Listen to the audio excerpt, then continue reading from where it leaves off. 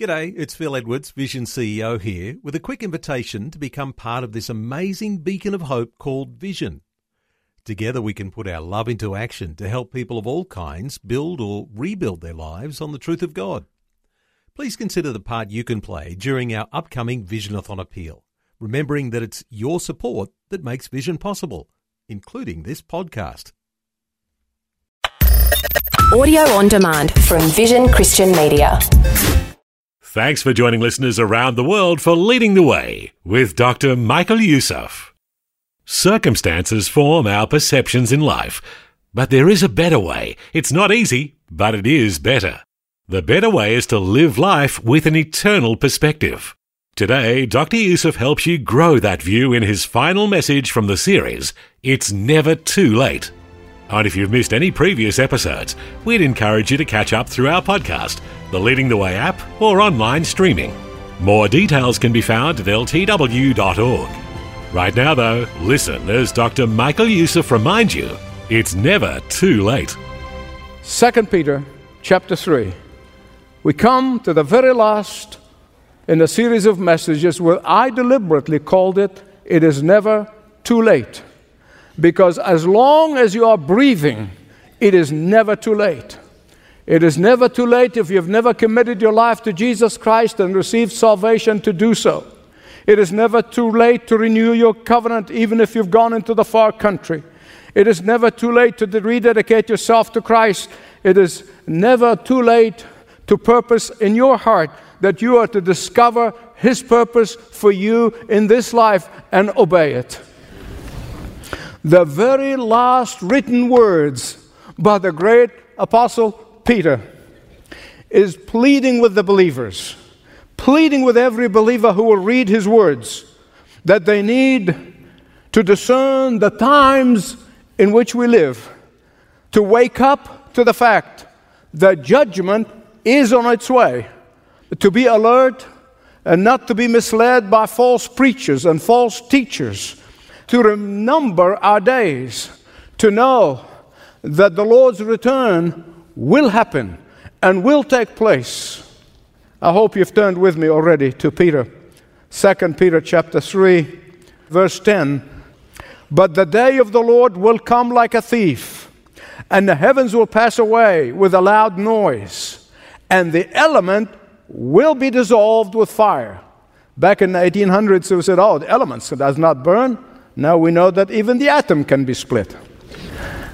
And the earth and all that's in it will be burnt up. Beloved, listen carefully. The reason Peter uses the image of a thief is because back in the Middle East area, a thief never announces his coming. Even today, you never get a thief who calls you on the phone and has said, hey, I'm working in your neighborhood. Are you in the house? It doesn't announce it. He will come when it's least expected. But there's something else about the concept of the thief that you must understand why the Bible talks about it. Because the thief comes to the least anticipating, to the least expecting person. Those who are totally drunk and literally dead to the world.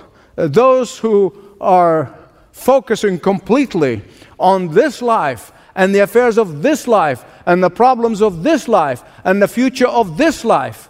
And they're doing things only for this life, and never give a thought to the life to come. Peter tells us all of this because Peter is not making his own rules. Peter tells us this because he heard this from the lips of the Lord Jesus Christ Himself. In Matthew 24:44, Jesus said, the Son of Man is coming at an hour when you do not expect Him.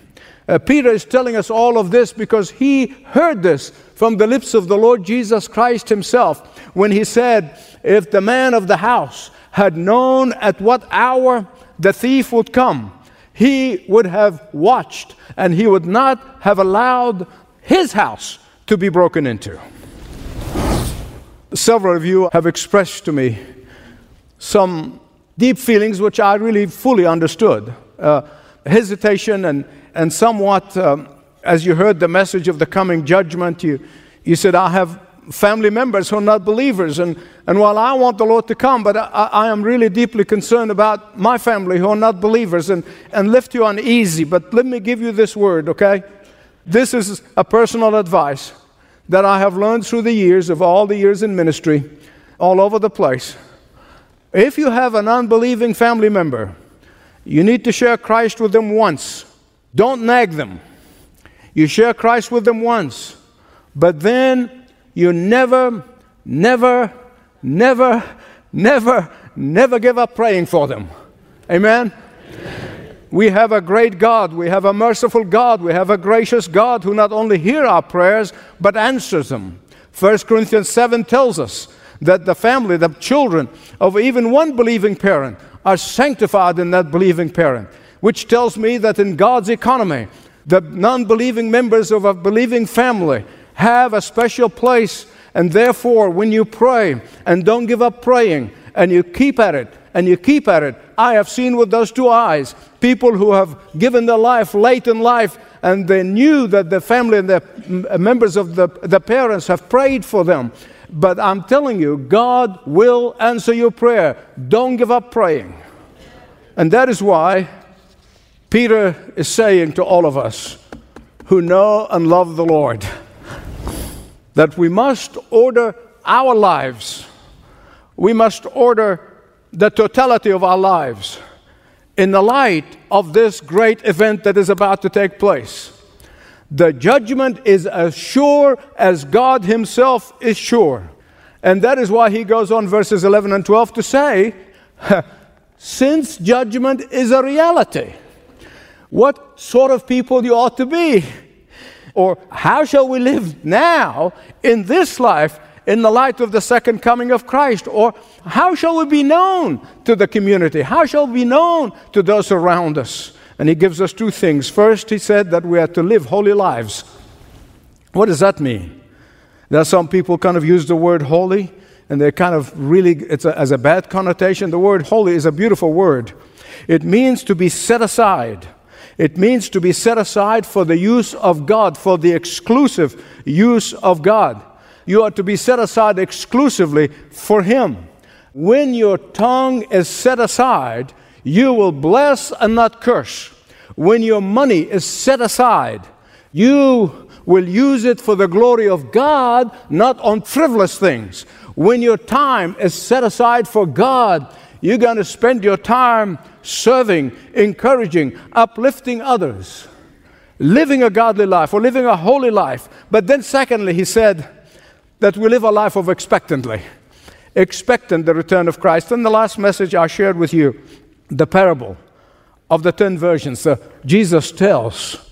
You see, physically they were asleep. They're all asleep.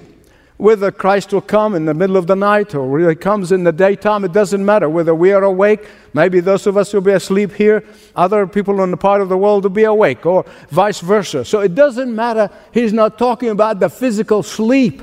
He is talking about the spiritual alertness, the spiritual expectation, the spiritual awaiting for the second coming, for the bridegroom to come. 5 were prepared. Although physically they were asleep, but they were ready.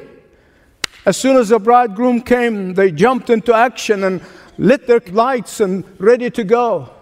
But the other 5 were like church goers and professing Christians of our day who are saying, yes, we know maybe it's going to happen, but I hope it's not for a long, long time.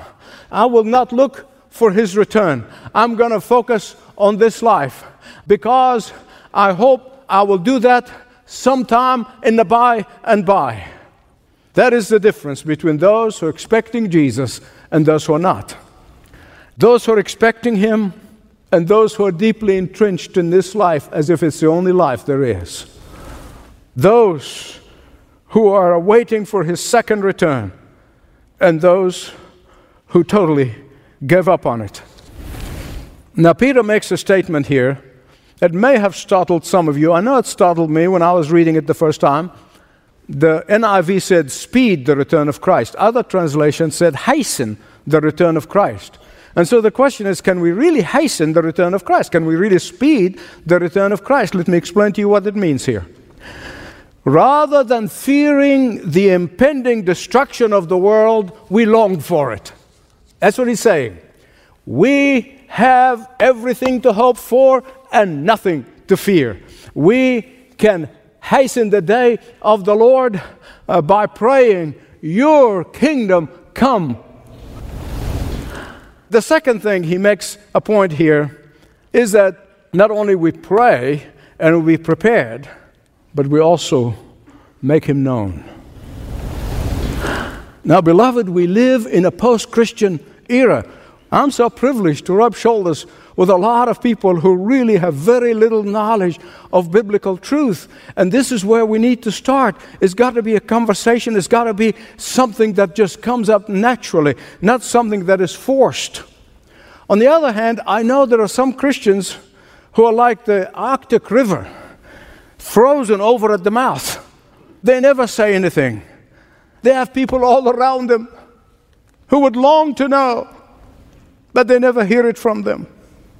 I was thinking about this and those people reluctant to tell and the extremes that we have in the Christian community, and I thought of a true story back in the early 1900s where the headline news in Detroit, Michigan in the newspaper says, "Henry Ford bought the largest insurance policy known to man to this date." And so his insurance agent and a friend read this, and he was really exercised. So he went over to see Henry Ford. And he said, "Henry, is it really true that you bought this huge insurance policy?" He said, "Yes, I did."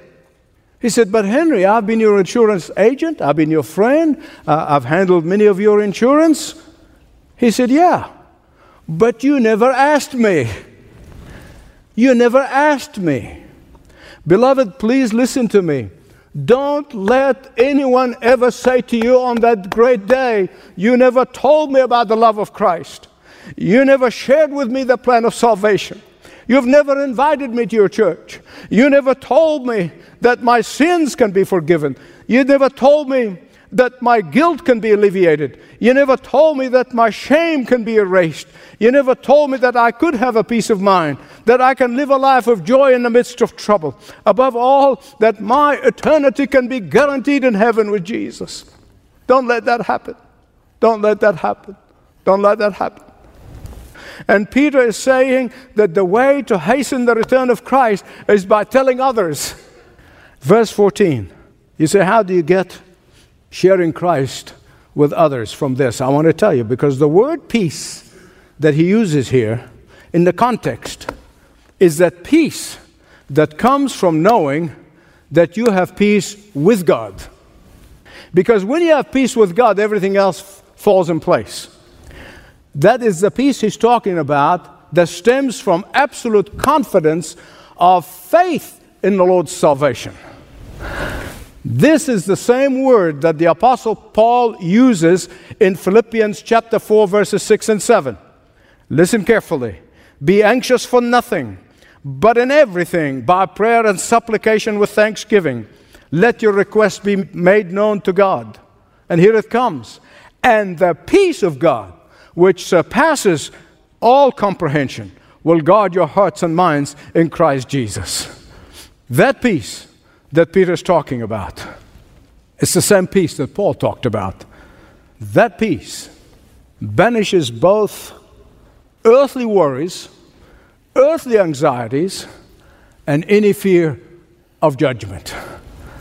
It is the peace that comes from knowing without a shadow of doubt that you are forgiven eternally, that you are redeemed eternally, that you are saved eternally, that you are justified before heaven eternally, that you have been set aside for the exclusive use of the Lord eternally, that no matter what catastrophes may take place, no matter what cosmic destruction there is, no matter what troubling times that are ahead of us, our hope is as sure as Christ himself is sure.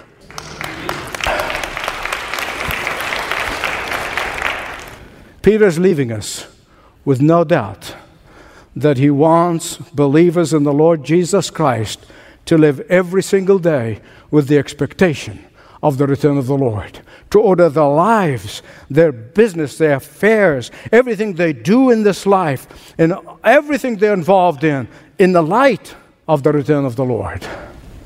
I know that in the 21st century, in the West particularly, where we are deeply entrenched in politics and economics and all the things that to do with this life, and we do nothing from the light of the... Not only people kind of think this is hard to even think about, they think it's weird. Try to talk to non-believers. They think it's weird. But beloved, be confident that you are living a spotless life when you live by the light of the return of Christ. I am not saying this. The Word of God says this. What does Peter mean being spotless? Does it mean we're perfect? We're sinless? No. Listen carefully. By daily covering ourselves, putting on the righteous robe of Jesus Christ. None of us, none of our righteousness can get us even 1 millimeter toward heaven. But the righteousness of Jesus Christ that He gives to every believer when they come, surrendering to Him, repenting of their sins, seeking His forgiveness, He hands us a robe of righteousness. And that is why the Father, when He looks at us, He sees us perfect, because He sees us through the prism of Jesus. He sees us through that robe of Jesus. In fact, that is the robe that Jesus talked about when He talked about the parable of the wedding feast. And He said, these people, one man came, but he was not wearing the righteous robes of Jesus. You see, there are some churchgoers, there's some professing Christians who think they're Christians, but in the end they'll be shocked, because when they arrive, they'll be thrown out because they're not wearing the robe of righteousness that Jesus has given them. But listen to me. It is one thing to receive the robe of righteousness when you come to Jesus Christ. It's a whole different matter to daily put on that robe of righteousness. Daily, regularly. Let me tell you something. Time for confession. I know every time I get myself into trouble, and I get myself all by my little self, every time I get into trouble, it's because I have not put on that robe of righteousness. I went to business for myself. I said, I can handle that. I can take care of this. I can do this. Then I fall flat on my face. And so do you. Except I'm confessing it.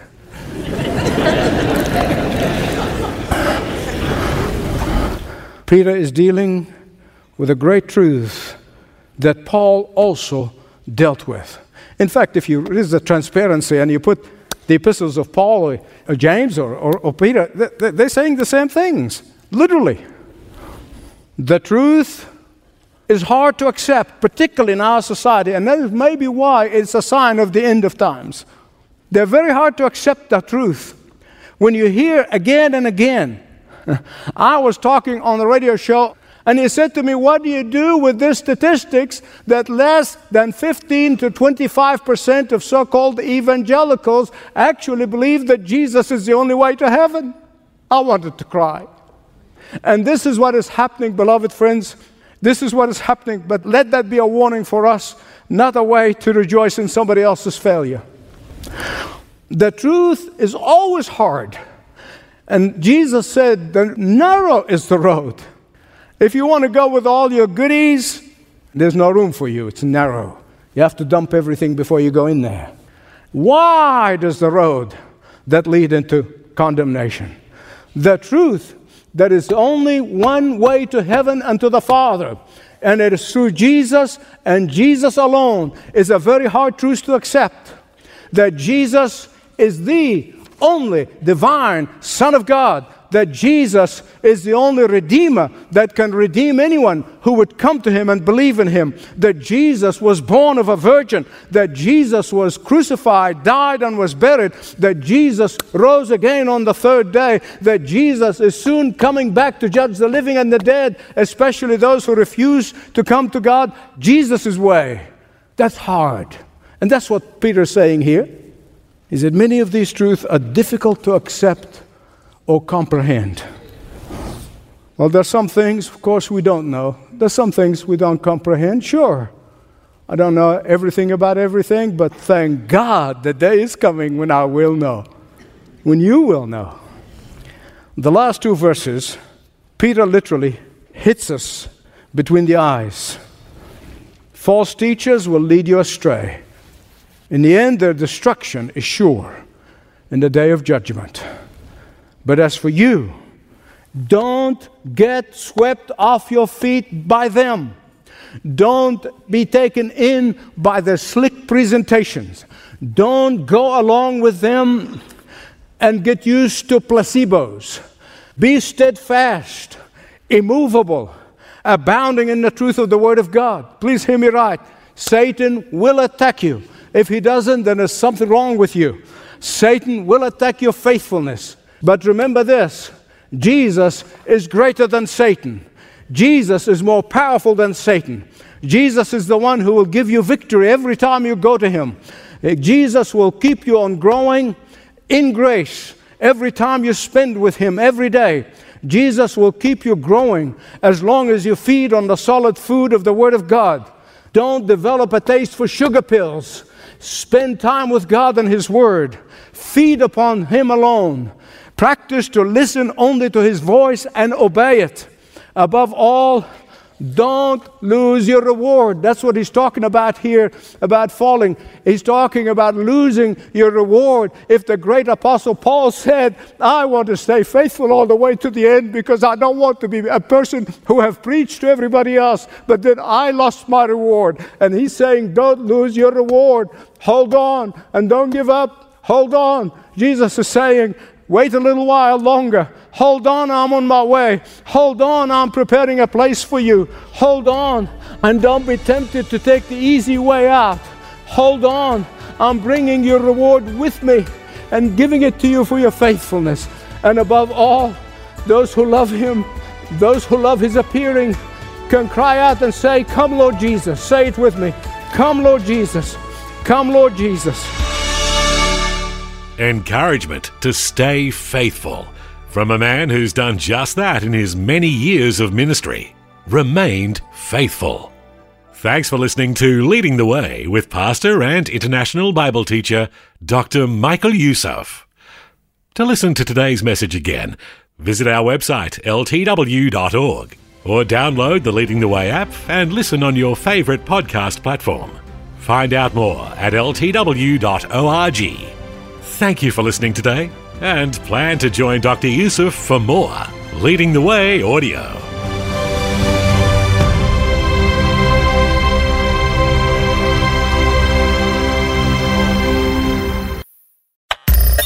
Thanks for taking time to listen to this audio on demand from Vision Christian Media. To find out more about us, go to vision.org.au.